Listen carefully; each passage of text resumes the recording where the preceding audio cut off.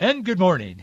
I'm Gary Randall. Thank you so much for joining me today. It's Monday, February the 22nd, 2021, in the year of our Lord. Today on February 22nd, 1980, they called it the Miracle on Ice.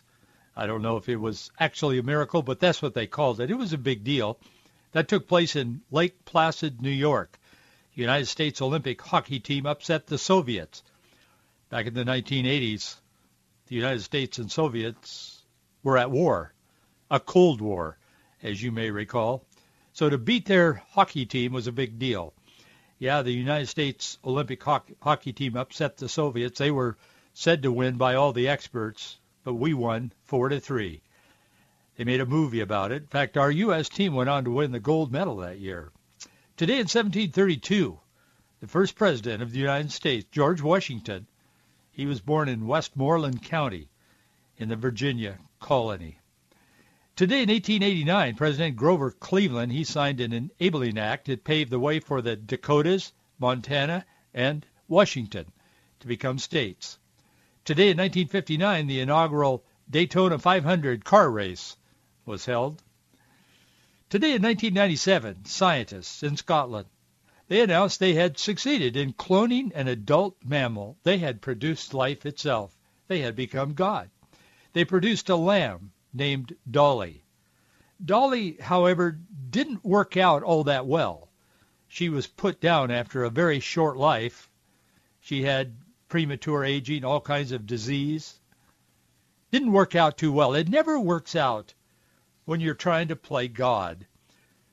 Remember that story that was written back a long time ago, a couple hundred years ago, I think, in Mary Shelley's classic story about Frankenstein? The notorious creature, been hiding from human view in her story when he encounters a suitcase in the woods filled with books and clothing. The monster reads Milton's Paradise Lost and can't help but compare himself to both Adam and the fallen angel. He recounts his discovery to his maker, the distraught Dr. Victor Frankenstein. What he said to him in Mary Shelley's classic novel, he said, quote, "Accursed creator, why did you form a monster so hideous that even you turned from me in disgust? God, in pity, made man beautiful and alluring after his own image, but my form is a filthy type of yours, more horrid, even from the very resemblance."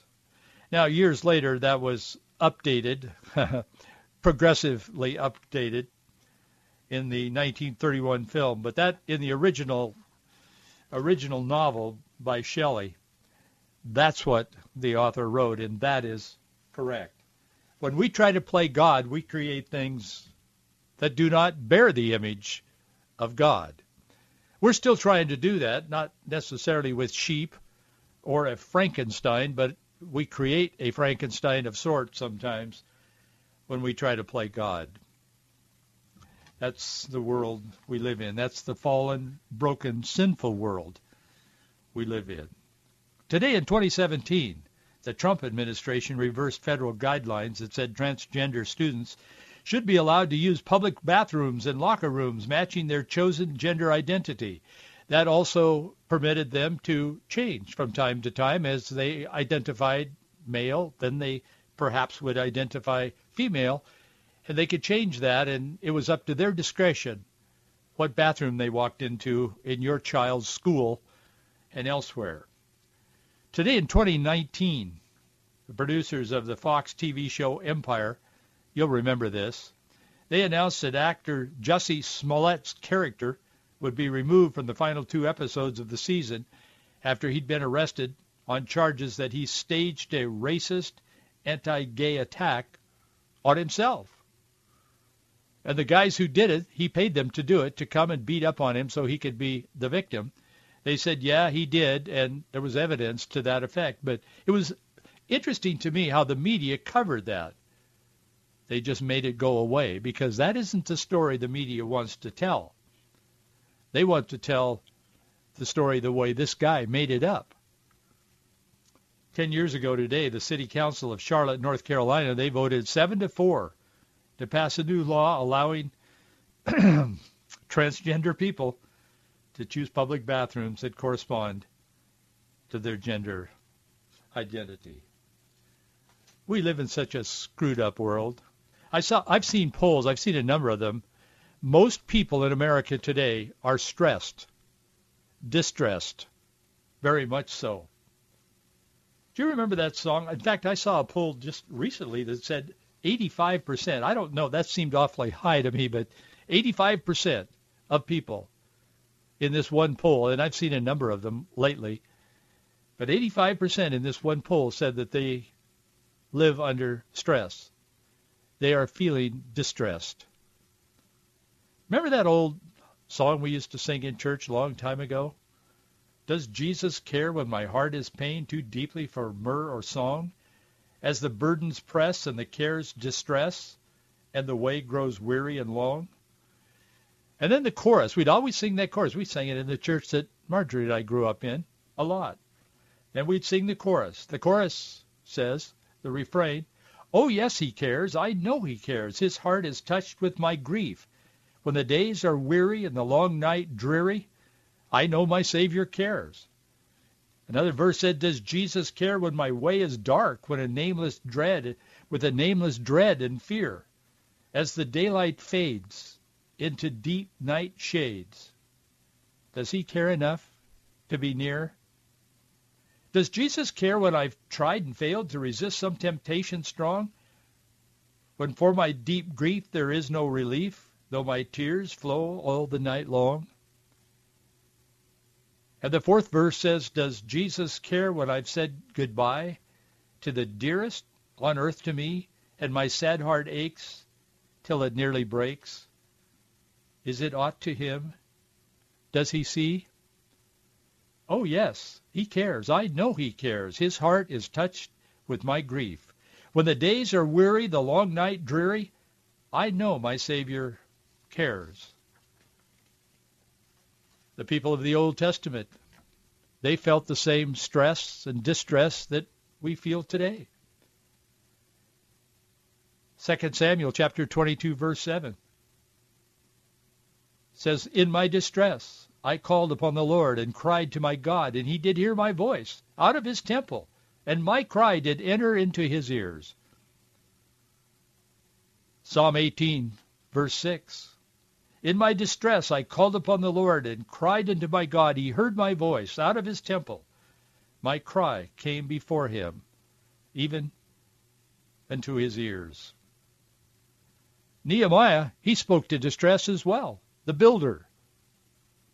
He said, then I said to them, Nehemiah chapter 2, verse 17, then I said unto them, ye see the distress that we are in, how Jerusalem lies in waste, and the gates thereof are burned with fire. Come, let us build up the wall of Jerusalem, that we be no more a reproach. In other words, what do we do when we're so distressed? First of all, we know that Jesus cares. God knows. He hears and sees our distress. And then, as Nehemiah said, okay, now we're in distress. Let's progress and build. And in our case, we would not be building the walls of Jerusalem, but we would be building the kingdom of God by sharing God's love to the people with whom we have contact and influence. Oh, yes, he cares. I know he cares because his word tells us that he cares. And such is the world we live in today. If you don't remember anything else I have to say to you today, and I have a lot to say, remember, God loves you, and yes, he cares. And he has a plan, and he's right on time. And if you are a believer in Jesus Christ, you're part of that plan. And his plan is for good, not for evil.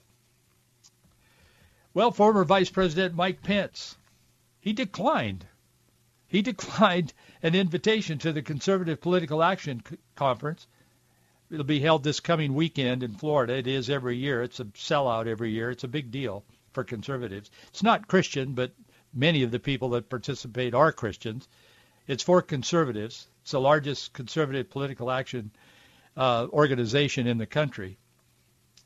But a source that's close to Pence, someone very close to him, said that not to read too much into this, that he didn't decline to speak there for any reason other than that he's very busy putting some things together in his own personal life, like accepting the senior positions at the Heritage Foundation and Young America's Foundation.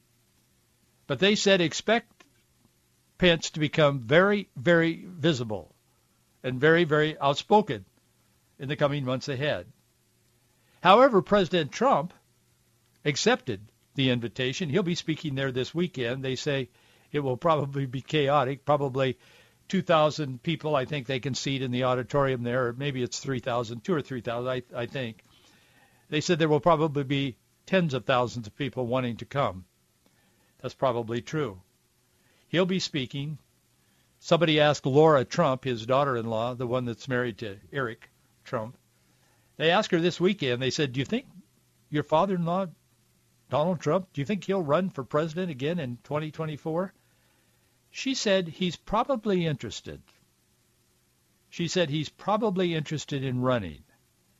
She said what he's told us is to stay tuned because it's not over for him.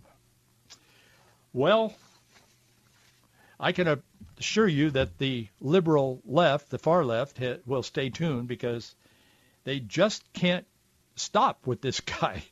I've never seen the kind of hate that's displayed in America by the left, by Democrats, by Hollywood, by everybody on the left. It's not just dislike, like, I don't like that guy very much. I don't care for him. Oh, no, it's not like that. It's hatred in its most raw and vicious form. I'm not defending Trump. I'm just pointing out. And I pay attention to this stuff, but I didn't know how deeply some of these people hate that man. I've not seen this in my lifetime, and I'm over 40. I've seen a lot in my lifetime. I've observed politics. I've never run for office. I've been in the ministry my entire adult life, but I've certainly spoken to the issues from the pulpit, on television, radio, throughout my whole life. I've never seen anything like this. I've seen people dislike others in politics, in the church. I've never seen hatred sink to this level, this depth. There's now a move, I've read, that a move to stop or to forbid any monument ever being established in the United States that bears the name of Donald Trump, whether it's a statue or a plaque or just a monument. I mean, when this guy dies, they may try to strip him of having a marker in the cemetery. I've never seen anything like this. That's what hatred truly looks like in our country today. They hate him. But they better watch out because I don't think he's done yet. I don't know what he's going to do. I don't know if it's wise for him to run for president again in 2024 or whether it would be wiser, more prudent for him to get behind someone of his choosing and support them, all the way to the goal line. I don't know. We'll see what happens. But one thing is sure, God is in control. But we do live in distressing times.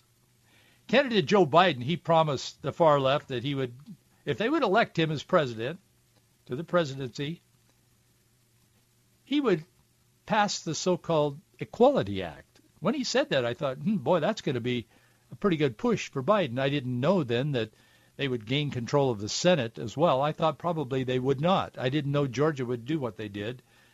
I was a little surprised. I know it's been turning blue, Georgia, for the last number of years, but boy, I didn't expect them to elect those two characters they did to the Senate. You remember that. We talked about it on this program.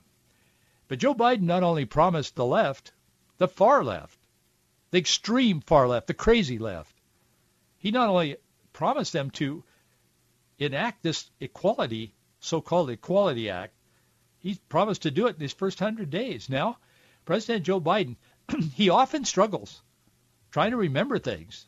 He kind of gets confused sometimes. He's called Kamala Harris president. I mean, he gets confused. But boy, he's not confused about this, and he didn't forget. He's not forgotten his promise at all. He's moving forward. The LGBTQ community is dancing and tripping up and down and beside themselves. He wants to force this deceptive, conscience-crushing, Orwellian legislation on America. They tried once before. Obama tried. Didn't work. Almost did, but not quite. It died in the Senate. 3 senators, including Democrat Jeff Merkley of Oregon. They've introduced the bill to the Senate. Representative David Cicilline, he's from Rhode Island, Democrat, of course. He's introduced it to the House, where it has previously passed. So it's expected to pass the House of Representatives because the Democrats have a slimmer but still a majority.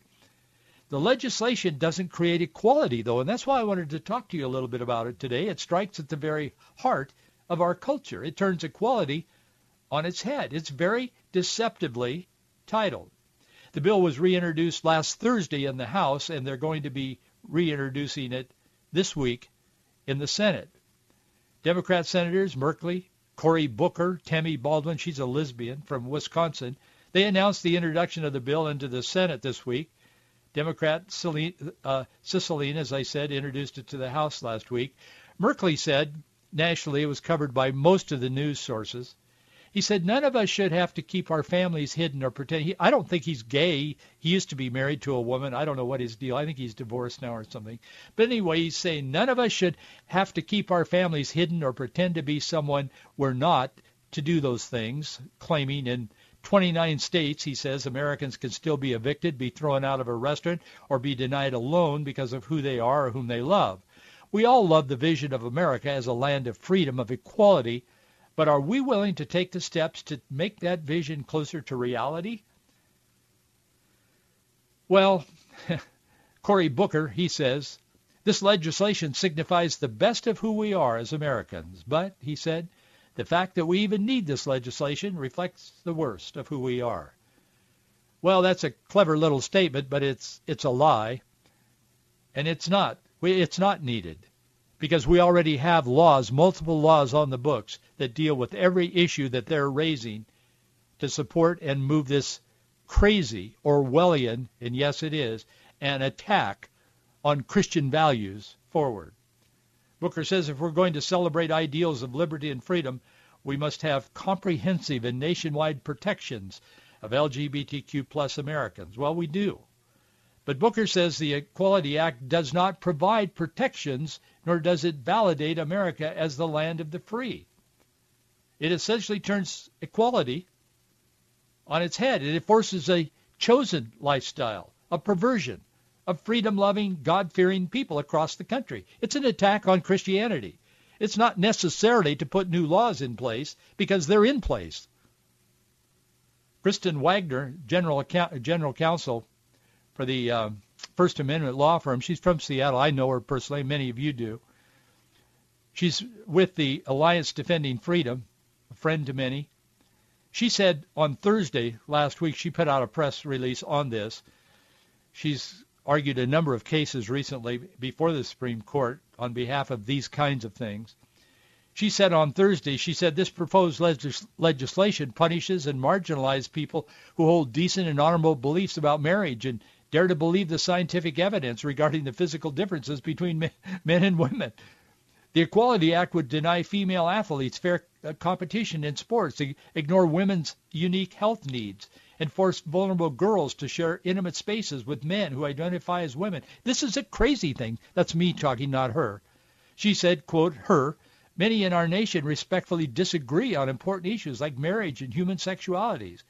But she said, unfortunately, the Equality Act criminalizes these very beliefs held by major faith groups since the dawn of time, and instead demands absolute uniformity of thought. She said the act dares to treat reasonable people as hostile to the state and unfit to participate in the marketplace. That's exactly what it does. Ryan T. Anderson has followed these things. He's been with the Heritage Foundation for a long time. He's also president of the Ethics and Public Policy Center.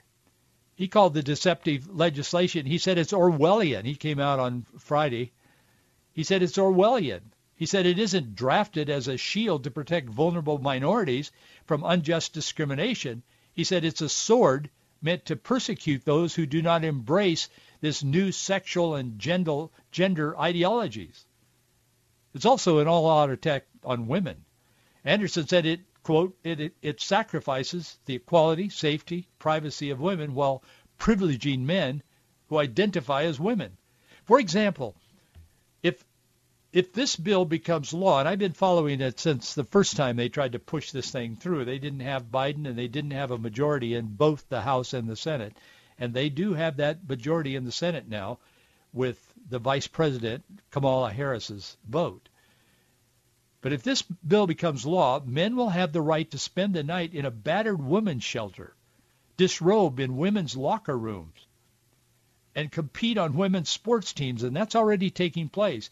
And this will start in kindergarten through 12th grade and into college in all public government-run schools. This so-called Equality Act will also impact religious institutions. It'll cause them to possibly face federal sanction for operating according to basic biology. They're always talking about, we're going to follow the science. Joe Biden stumbled into the Oval Office, and the first thing he said, we're going to follow the science, as if the Republicans, the conservatives, don't like science. And Donald Trump didn't know that science existed. And here these guys are, once again, and they do it time after time after time. They set their beliefs in place. Then they twist science and scripture to support their beliefs. And that's exactly what they're doing with this. Anderson says under this act, even Pope Francis, I don't know, Ryan must be a Catholic, I don't know. But anyway, he's a very conservative guy and smart.